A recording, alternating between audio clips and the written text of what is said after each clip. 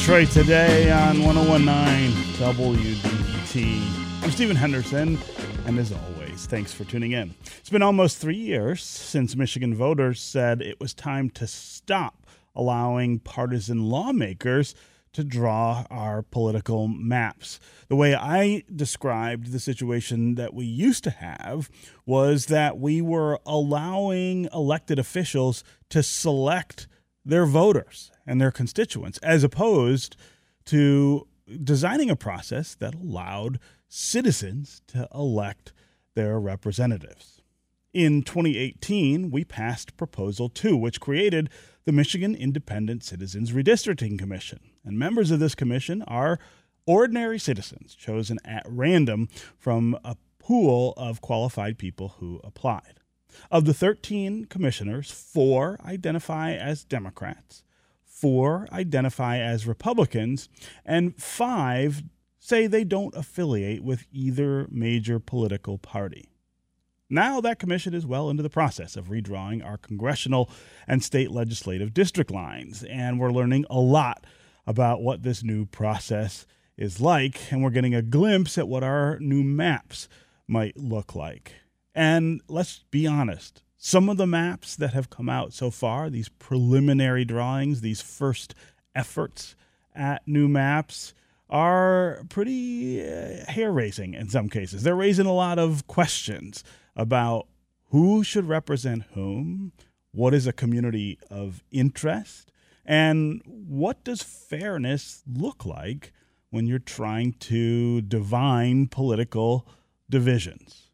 It's a fascinating process, I think, and I still believe that at the end of it, we'll end up with something fairer and, as a result, much better than the maps that we've seen, at least in the last 2 cycles, where partisan politics had everything to do with the lines, and it was about making sure one party had advantage over another. Here to give us an update on how the process is going this year and what we're learning is Ben Solis. He is a reporter with Gongwer Michigan, and he has been covering this process really, really closely. Ben, welcome to Detroit Today.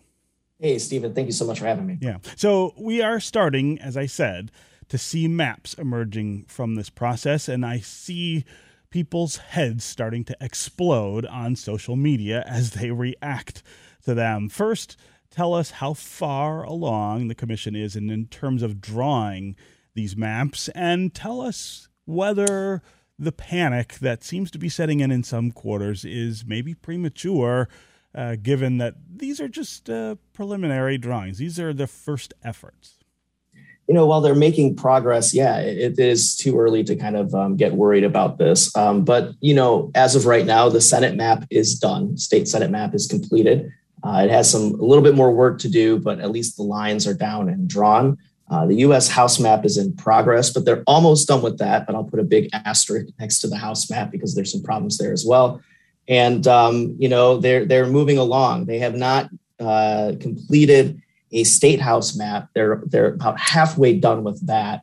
But they've switched their plans around and their schedule around a couple of times to make this work under the time crunch that they're in to finish these maps. So they're going to finish the U.S. House map first and then move on to the rest of the state house map and hopefully get those proposed and out for public comment. Mm-hmm. Let's talk a little about what's guiding the commission's work, because I think that's one of the things that we haven't done as great a job, I think, explaining to people. There's been a lot of information out there about the makeup of the commission and the idea that they are to draw these maps without partisan consideration. But there hasn't been as much attention on, well, what should they be considering and what priority ought they be giving to the different factors to deciding how lines ought to be drawn. So spend just a little time talking about what it is they're using to guide their work. Certainly. And, while there is some confusion out there, the Constitution is extremely clear about what they're going to look at. And, federal law takes precedence. So they have to draw lines that are, equal in population and comply with the Voting Rights Act. After that, they have to consider communities of interest, which is what you kind of mentioned earlier. That was loosely defined, so the commission had to define that as they went along, and received public input about what communities exist throughout Michigan. And from there, they're going to look at partisan fairness and then also compliance with the Voting Rights Act again, just to kind of do a check to make sure that that's all up. And I think that the fact that these are citizens kind of gives you a better sense of, these are going to endeavor to be fair maps. The process, as you mentioned before, was left up to the majority party of both legislative chambers, and now it's not. And, I think that has some partisans heads rolling. We've seen some partisan interests try to ramp up their pressure very recently to try to influence this process. But they are guided by pretty strict constitutional criteria. And if you look at that amendment that was passed, it explains it in detail. So it also seems to me that part of the shock here, perhaps, is that the process you just described is so different from what we were doing before. Of course, we've always had to comply with federal law, and we've always had to comply with the state constitution when lawmakers were drawing these maps. But they were able and they were allowed to use their partisan sensibilities to make sure that whatever party was in charge was going to get the lion's share of the spoils. These maps, these preliminary maps, look really different from what we have now, and it's because the process is different. And so some of the reaction, I guess, I think is just to the idea of difference and how profound that difference is starting to look. Yeah, I mean, we're always scared of what's new, right? And I think that there is a sense of, trying to understand this process as it goes along. These meetings are very long and they're time consuming. They can get complicated to watch. So I understand if someone is sitting at home and is really interested and is invested and they can't understand what's going on, I really don't blame them. And the commission had to learn all of that as they went along as well. I mean, these are not people who are, adept at politics. They're not adept at map making. They had to essentially, skin the plane as they were flying it. And so, I understand why there's some trepidation there. But at the same time, I think that the public can take solace in that, these are not partisans or political operatives now building these maps. These are people who have a vested interest in listening to the input that is given to them and doing the best that they can. We've seen some hiccups, of course, because we've had delayed census data that put the commission out. And I think that there have been some hiccups in trying to disseminate the maps that they have done or that they're working on to the public to see. Unfortunately, that took a while for the commission to get a system where they could publish their day's map making right after the meeting. That kind of irked the public quite a bit because they felt, okay, this is supposed to be an open and transparent process. And unless if we watch these hours long meeting, we're not going to be able to look at the maps. So, people like myself and other reporters who've been really following this have screenshotted these maps as they're being drawn and placed them on social media so the public can see. And I think they've appreciated that. But they really want that from the commission, not quite us who are reporting on it. And now they have a process of putting those maps out. So I think some of that is getting eased as they go along.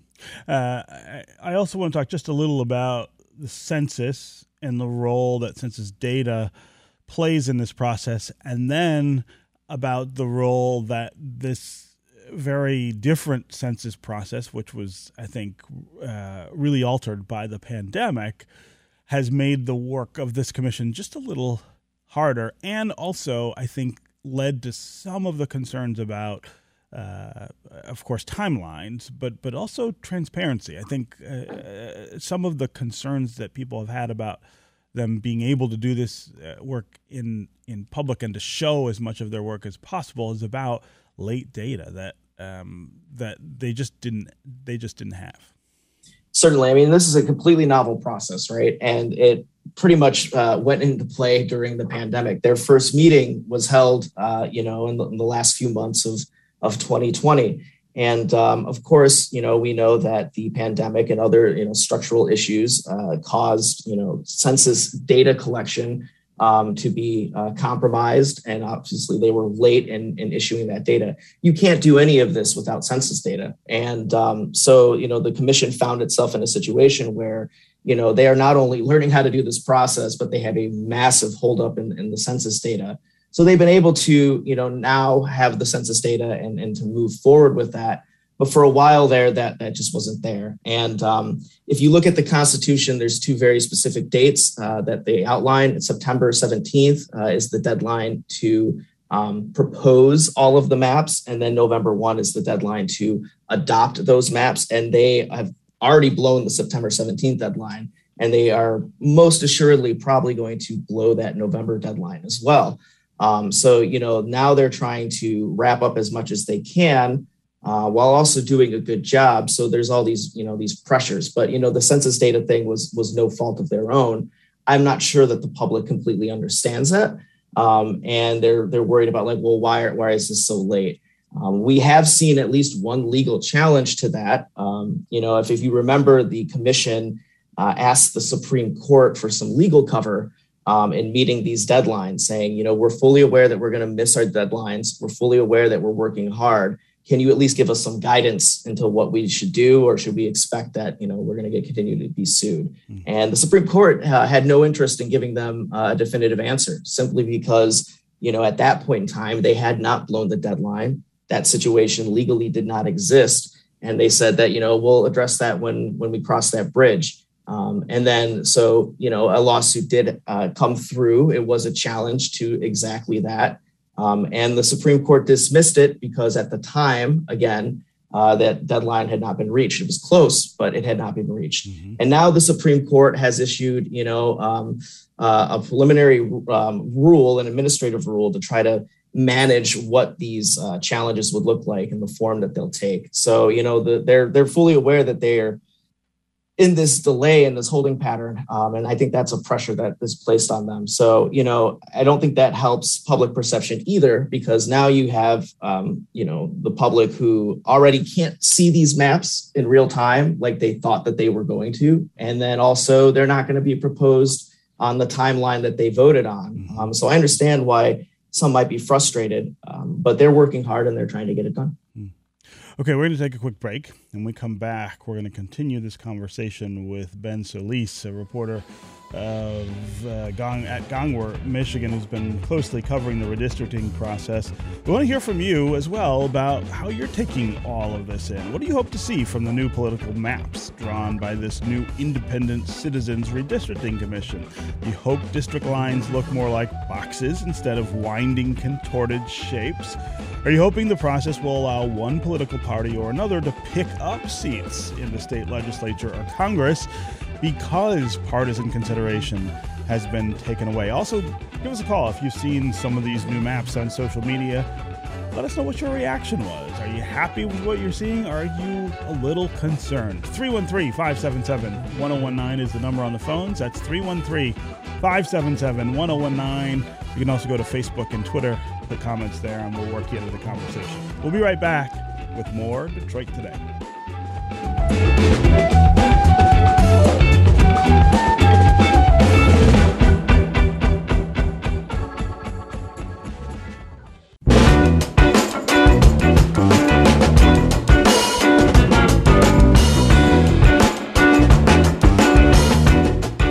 You're listening to Detroit Today on 1019 WDET. I'm Stephen Henderson, and as always, I'm glad you've tuned in. My guest is Ben Solis. He's a reporter with Gongwer, Michigan.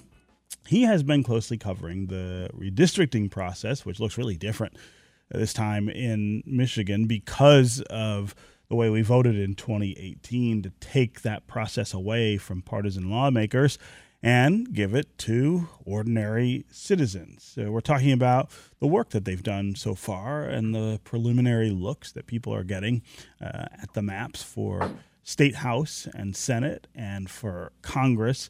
We'd love to hear from you about this process and whether you hope to see something different out of this process. What do you expect from a citizen commission's efforts to draw political lines in Michigan rather than partisan elected officials? Also, give us a call if you've seen any of these new maps and let us know what your reaction was. Are you surprised by how different they look? Are you pleasantly surprised, or are you maybe a little unpleasantly surprised by what you're seeing? As always, the number here on the phones is 313-577-1019. That's 313-577-1019. You can also go to the WDET Facebook page and put comments there, or you can go to Twitter and hashtag us, and we'll try to work you into the conversation that way. So, Ben, before we get to listeners, I want to talk a little about what these draft maps, and again, draft is a key word, even though they're getting closer to finalizing them, what they mean for sitting members of the legislature and Congress. We already know that we're losing a congressional seat. We'll go from 14 members to 13 members, so at least one member of Congress would not be returning, and two incumbents might end up having to run against each other. But if the congressional map that was released was to go into effect, looks like there would be a lot of things that would be shaken up, including multiple current members of Congress being drawn in the same district. So give us a sense of what we ought to take away from that proposed map. Yeah, the U.S. House map is interesting because it's pretty radical in the fact that both Democrats and Republicans agree on one thing, and that it's an awful map and it probably won't survive. GOP operatives claim that the lines make no sense, that it's jammed three of their incumbents together and isn't favorable for someone like, say, John James, should they try and run him for a U.S. House seat because he'd have to move.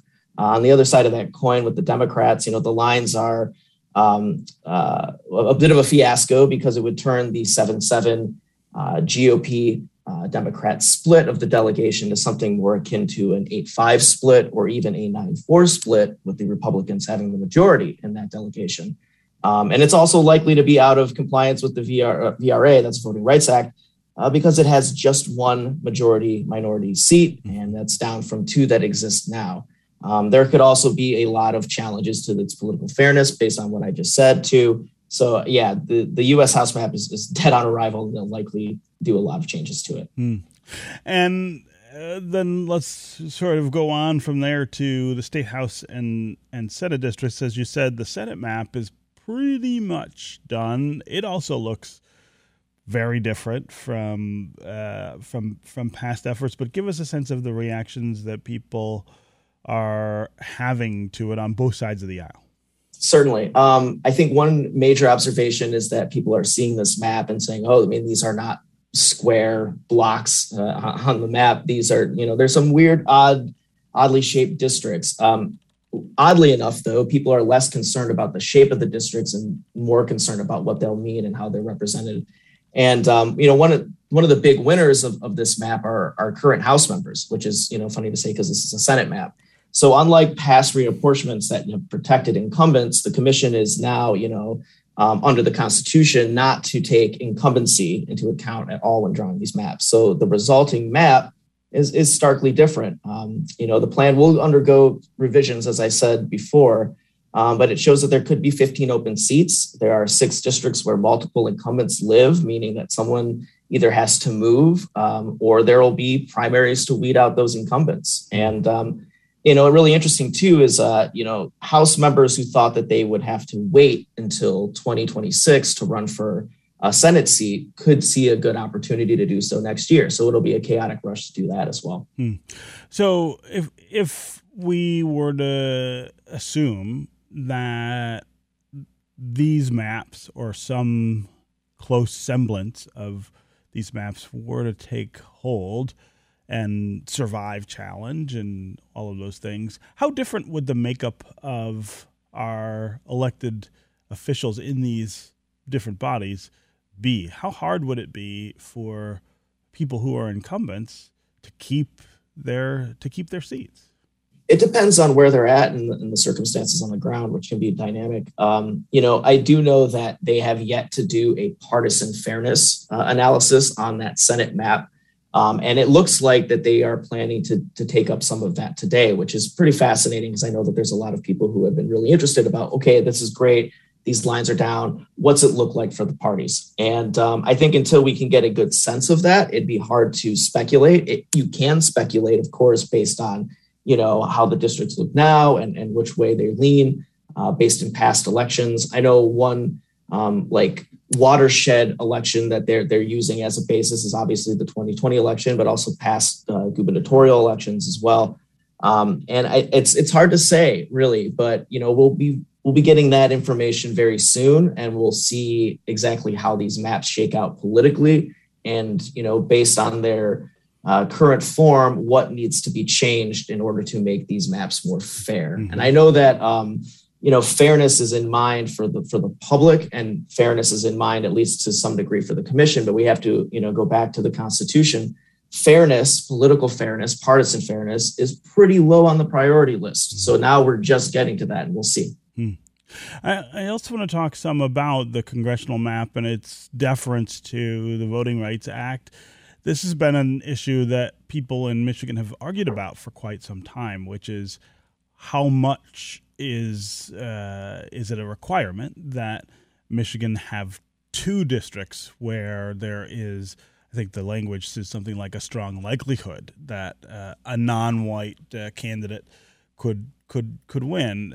We have two now, but the process of designing those two left us with the 14th congressional district, which I think by any measure is unusual and not compact and not contiguous in terms of communities of interest.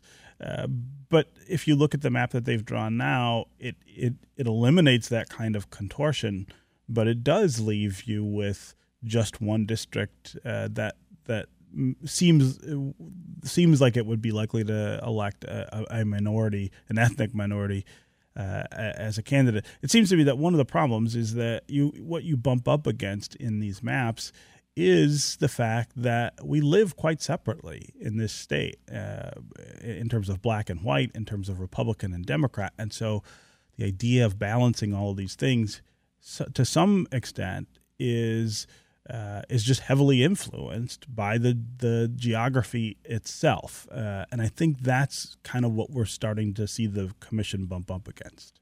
Certainly. And I think that's kind of, eye-opening for them as well. I think that, upon further look, you see the state and it's really segregated. And I think that was some of the difficulty that they had in trying to build the Detroit districts on the Senate map and also, on the House side too, the U.S. House side. With the Senate map, they did not start in Detroit. They started from, the top of the UP and went down. And then when they had to build these Detroit districts, they were running into, okay, what's the minority population look like? And obviously one of the strongest minorities in Detroit is the Black population. And they were packing, Detroiters into one district. And eventually they looked at the map and said, we can't do this. This is really packed. We have to find a way to spread out this vote in a way that, doesn't segregate Black voters into just one district. Still, allows them to elect their candidate of choice with enough vote power and try to make all this work. It's been very difficult for them. And I think that it's been eye-opening to say, wow, this is pretty hard to do, and it's pretty hard to do correctly. And I think that they'll figure out a way to make it work. They'll have an analysis of their Voting Rights Act compliance here soon too. So they'll try to fix that as well. Yeah. Okay. Ben Solis of Gongwer, Michigan. It was really great to have you here on Detroit Today, and it has also been really great to follow your coverage of this issue, which, again, I think has been extremely diligent and detailed. So we look forward to more of that as the commission gets closer to final maps. Thanks so much for joining us here on Detroit Today. Thanks, Stephen. Appreciate it. Okay, that is going to do it for us today. Another reminder that I am later today, headed up to Mackinac Island for the Detroit Regional Chamber's annual policy conference. We will be broadcasting there tomorrow, Wednesday, and Thursday. Tomorrow, queued up on the show is Wayne County Executive Warren Evans, as well as Detroit Mayor Mike Duggan. We will also talk with Lieutenant Governor Garland Gilchrist and Governor Gretchen Whitmer on the island, as well as lots of other policymakers and business leaders. This is 101.9 WDET-FM, Detroit's NPR station, your connection to news, music, and conversation. We'll talk again tomorrow.